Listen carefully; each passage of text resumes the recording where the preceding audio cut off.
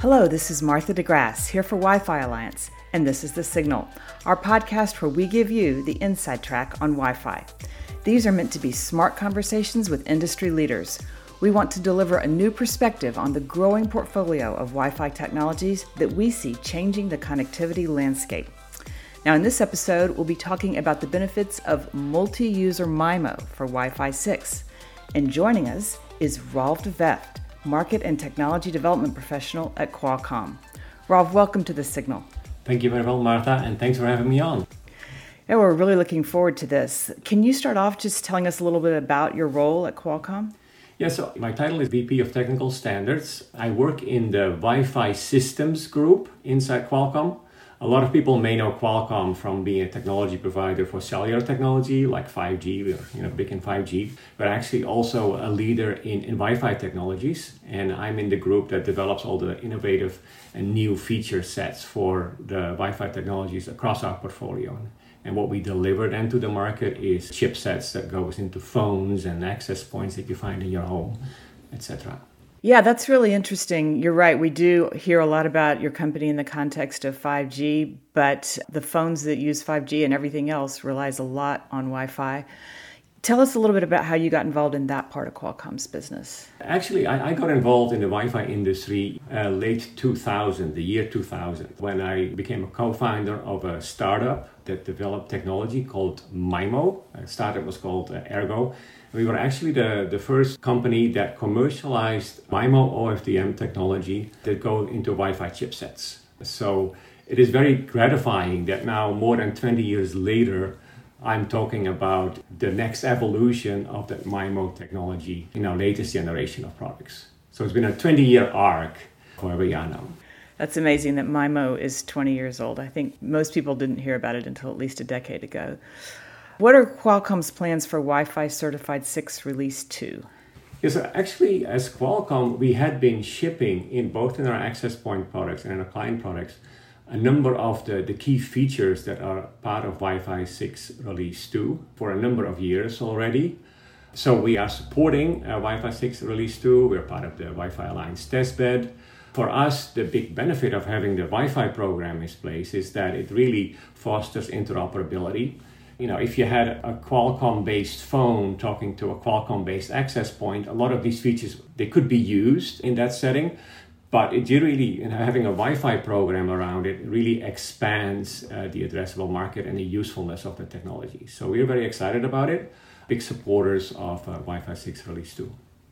Excellent. Okay, let's get on into, this is a mouthful, a multi-user, multiple input, multiple output, multi-user MIMO. For those who may not know what that is, can you explain it? Yeah, let's first go back. 20 years of work in 20 seconds, right?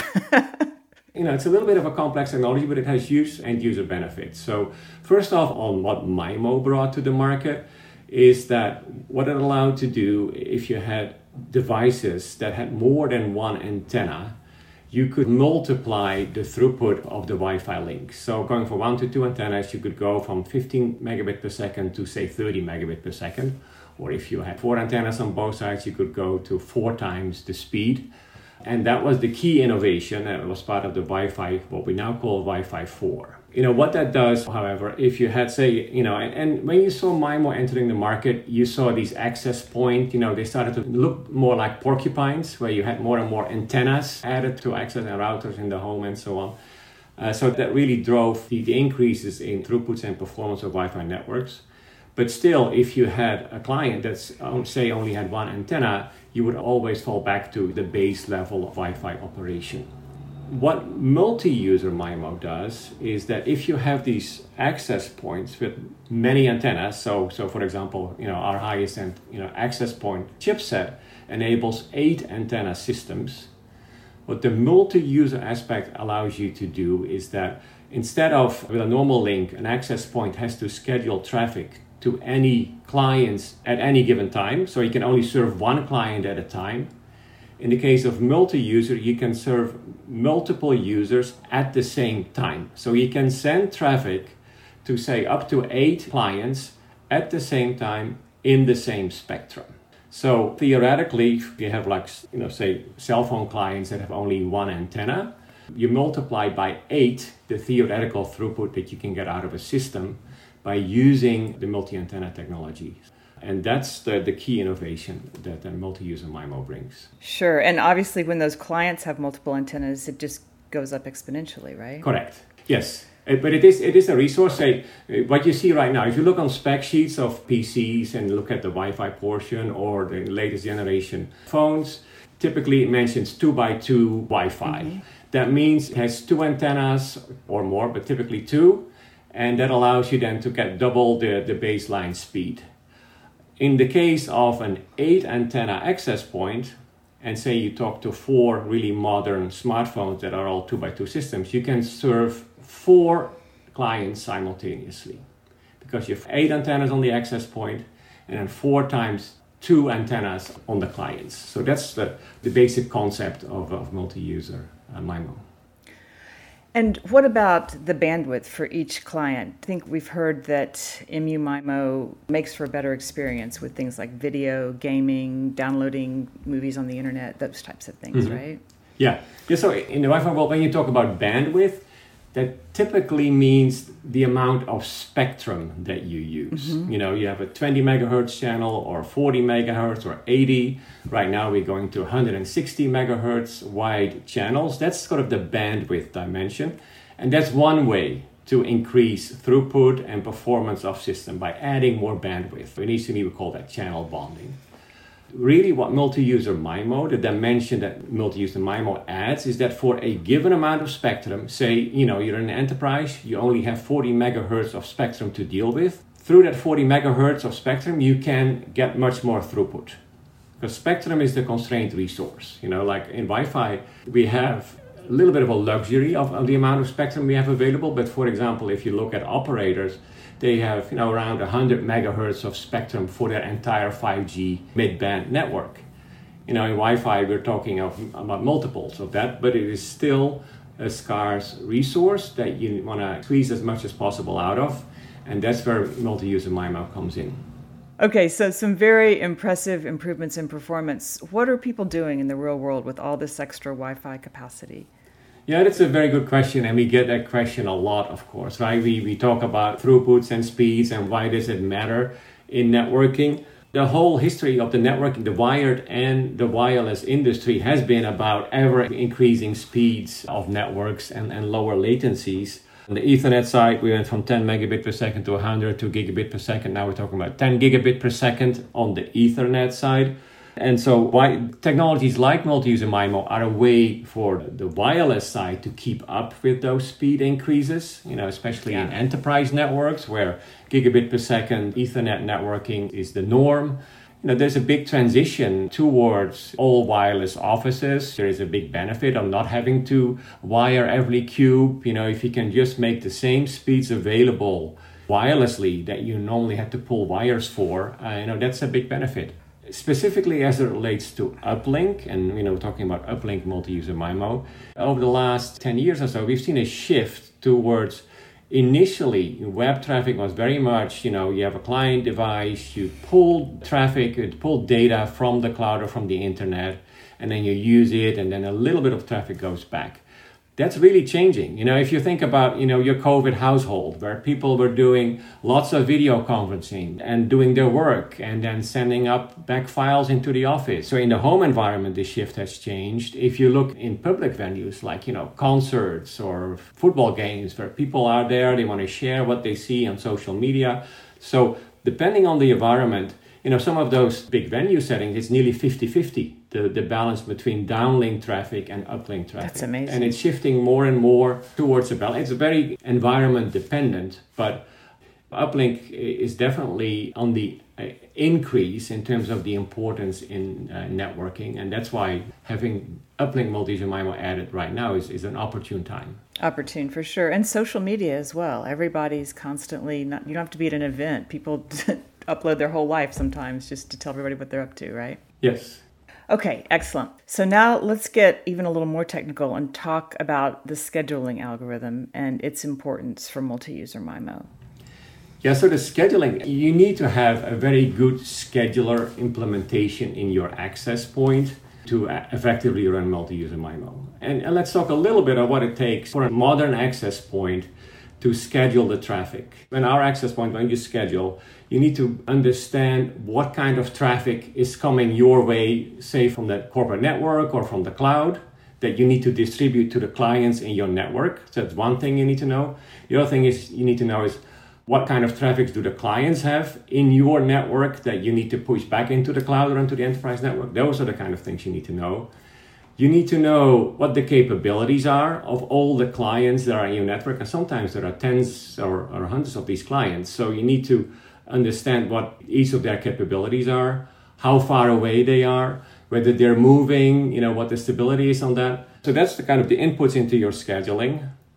Then you need to understand how you're going to push that out. How is an access point going to transmit that to their clients? So which clients am I going to pack together into one transmission is one of those things. You need to understand at what data rate each of those stations need to be addressed. You need to check in whether the channel is still stable. So that's where the complexity of a scheduler comes in. As part of Wi-Fi 6R2, we're talking about uplink multi-user MIMO, which is the new addition. And as part of uplink scheduling, you need to basically trigger the clients that all tell you, oh, I've got traffic waiting. You need to then send a trigger signal to all those clients and tell them, okay, send me your traffic. Send it all at the same time and send it to me now. That's kind of how the triggering mechanism works. That's all needs to be part of the scheduling as well. So that's the latest addition, this uplink aspect, and it's a very complex part of multi-user MIMO. And as a matter of fact, the downlink part of multi-user MIMO was part of the previous program. So the Wi-Fi 5. Yeah, it was part of the AC release 2 or Wave 2. That's when that was introduced. And it was actually a very successful program for Qualcomm. We got a lot of product sales out of that part, the Wi-Fi 5 Wave 2. So what the Wi-Fi 6 release 2 adds is the uplink multi-user MIMO portion. And that's the key innovation here. And I'm guessing that's increasingly important, especially for some enterprise users, right? With more and more upstream traffic to the cloud and elsewhere, right? Yes. As Qualcomm, my colleague Ahmed Al-Sharif and I, we did a whole measurement campaign to kind of get a bit of a quantification of what are the benefits of multi-user MIMO. And so what we looked at is a typical enterprise setting where we looked at, okay, you have 3 cube farm. The way enterprises are deployed, you have like 3 or 4 clients per access point. These access points are typically in the ceiling in enterprise buildings. And basically what multi-user MIMO, both the uplink and downlink combined, roughly doubles the throughput of a system from 1 gigabit per second to 2 gigabit per second under the simulations that we did on a heavily loaded network. And that is important for the end user because it really adds, raw capacity to your Wi-Fi network. And in terms of user experience, when a Wi-Fi network gets really heavily loaded, that's when the user starts to experience issues, like it becomes sluggish and slower, the video quality is impacted. I think in gaming, the latency goes up. So those are the kind of things you want to avoid. By increasing the capacity of the Wi-Fi network, you really make the end user experience much better. So that's where it impacts. Great. Okay, let's talk about educational settings. I'm thinking that this ability of one access point to support more and more clients would make a lot of sense in classroom settings, yes, right? That's another scenario we analyzed, actually, where we looked at a classroom where you had 3 rows of students, 10 clients, 1 access point in front of the classroom. And then we looked at a loaded network and see what kind of increases we could get from using multi-user MIMO. And both in the uplink throughput, we got a 91% increase. So from roughly 950 megabit per second to over 1800 megabit per second. And in the downlink, it was a 100% increase. So from roughly 1 gigabit per second to 2 gigabit per second. So one thing to talk about the multi-user MIMO piece of it, it really is most effective if you have traffic with large packet. So let's say files, upload, downloads, video streaming, all of those kind of things. That's where the multi-user MIMO shines in terms of throughput improvements. Okay, and sorry if I missed this, but those increases that you were explaining, what was the baseline compared to what? So basically what we did is we have a single user system, where the access point serves one client at a time. And then we said that's the baseline. And then we turn on the multi-user capabilities. Gotcha. And that's when you get the doubling of the overall capacity of the system. Okay, great. So what about for homes where there are, maybe, well, these days it could be 10 or 20 devices in one home, but certainly not as many as you'd see in a classroom or an enterprise. How does MU-MIMO play out in home settings? In home settings, actually, our measurement campaign also included a home setting. We looked at a little bit of a different aspect there because the impacts of multi-user MIMO vary based on the distance of the client to the access point. So typically, if you're closer to an access point, the benefits will be higher than if you're very far away from the access point. So the analysis we did on a measurement campaign was we're looking at a home where we had one client which was relatively close to the access point, about 3 meters. We had a client that was about 10 meters or 35 feet away, and there were some walls in between. And then we had a client that was far away, or in a home setting at least, like 20 meters or 70 feet. And for the uplink case, the one that's close by, so 10 feet away from the access point, you had a 106% increase. So the same 1 gigabit to 2 gigabit per second increase. If it was the mid-range, so the 35 feet, 10 meters away, you had a 67% increase in throughput. And then the one that's furthest away was 33% increase in uplink throughput. That's still pretty good. It's still pretty good. Yeah, that goes. You go there from 875 to 1164 megabit per second. That's good. Okay, and what about those big public venues where we all get frustrated when the Wi-Fi doesn't work? Airports, hotels, conferences. Did you test there? We did not test there. The technology will have its impact. One thing to keep in mind. And that's a little bit different between the cellular industry and the Wi-Fi industry. In the cellular industry, there's a very tight control of, what kind of radios enter the cellular network. In Wi-Fi, people can be walking around with really old phones or tablets, older generation technology and the latest generation technology. It's a mix of all kinds, which is the beauty of Wi-Fi. It always works. It's always backwards compatible. In the case of those really sophisticated features, it makes it a little bit more of a challenge because all those older devices do not support those latest features. And in those, more wild settings like airports and, hotel lobbies, who knows what kind of devices show up. Over time, that will change because there is a replacement cycle in Wi-Fi, maximum 4 or 5 years for portable devices and so on. So over time, that will get better. So we did not do the testing, but where we can project the positive impact is like in the area of like where you have new spectrum, like 6 gigahertz. As an industry, we've decided that for 6 gigahertz, the devices that will enter that particular spectrum are going to be Wi-Fi 6 capable and up.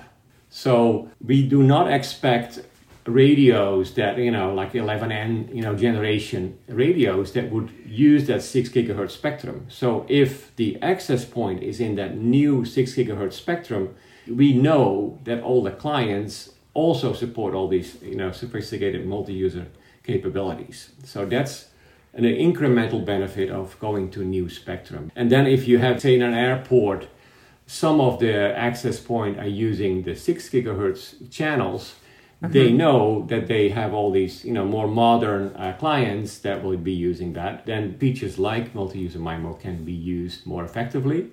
And there will be then an incentive for device OEMs and service providers to navigate, if the clients have those capabilities, to navigate that traffic to 6 gigahertz because they know they have access to those capabilities.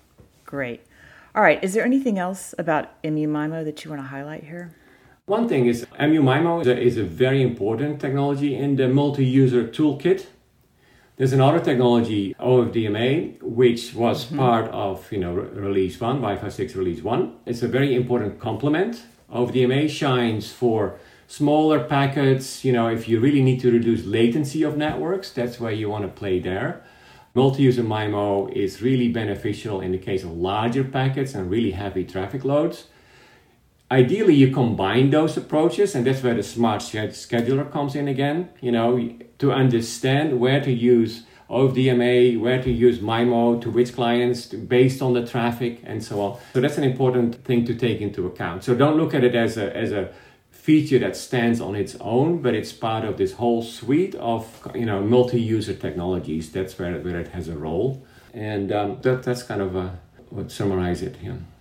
Yeah, I'm glad you brought that up. For people who aren't familiar, I think OFDMA, orthogonal frequency division multiple access, right? That's about sending more packets. So both multi-user MIMO is about, and OFDMA are sending us more packets at the same time. It's a multi-user technology. You're addressing multiple users. You only do it in a different way. In OFDMA, within a single transmission, you divide it up and then send smaller packets to multiple clients at the same time.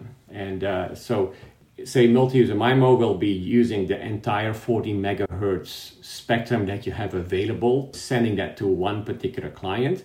In the case of OFDMA, you divide that 40 megahertz up to say 4 or 5 clients, and each gets a little piece of that 40 megahertz spectrum. And we call it a resource unit. But in terms of benefits, OFDMA, the key benefits will reduce latency and then also a throughput. But for smaller packets, so voice communication, gaming, that's where OFDMA really shines. All right. Is there anything else that you want to add related to MIMO? No, thank you. No, I think maybe one thing I would like to add. Yes. So, we talked about the smart scheduler, about, the complexities of building this technology. At Qualcomm, we are really leading the charge on this. It's a leading edge environment. If you compare, the Wi-Fi industry with the cellular industry, the innovation is happening at roughly the same speed, but the amount of impact that you can make as an individual engineer on the course of technology and the presence in products and markets and people that you use and your grandma uses, the ability to have an impact is much larger in the Wi-Fi industry than, say, in some of the other industries. Great. Well, thank you very much for explaining that and everything else that you've explained to us today. Rolf de Vegt, Market and Technology Development Professional at Qualcomm, thank you very much for joining us on The Signal. Thank you. All right, and that is our show. Thanks for listening to The Signal. The paper that Rolf was referencing can be found in the show notes. As always, for all things Wi-Fi, visit Wi-Fi Alliance, that's y-fi.org, or connect with us on social. I'm Martha DeGrasse, and until next time, thank you for listening to The Signal.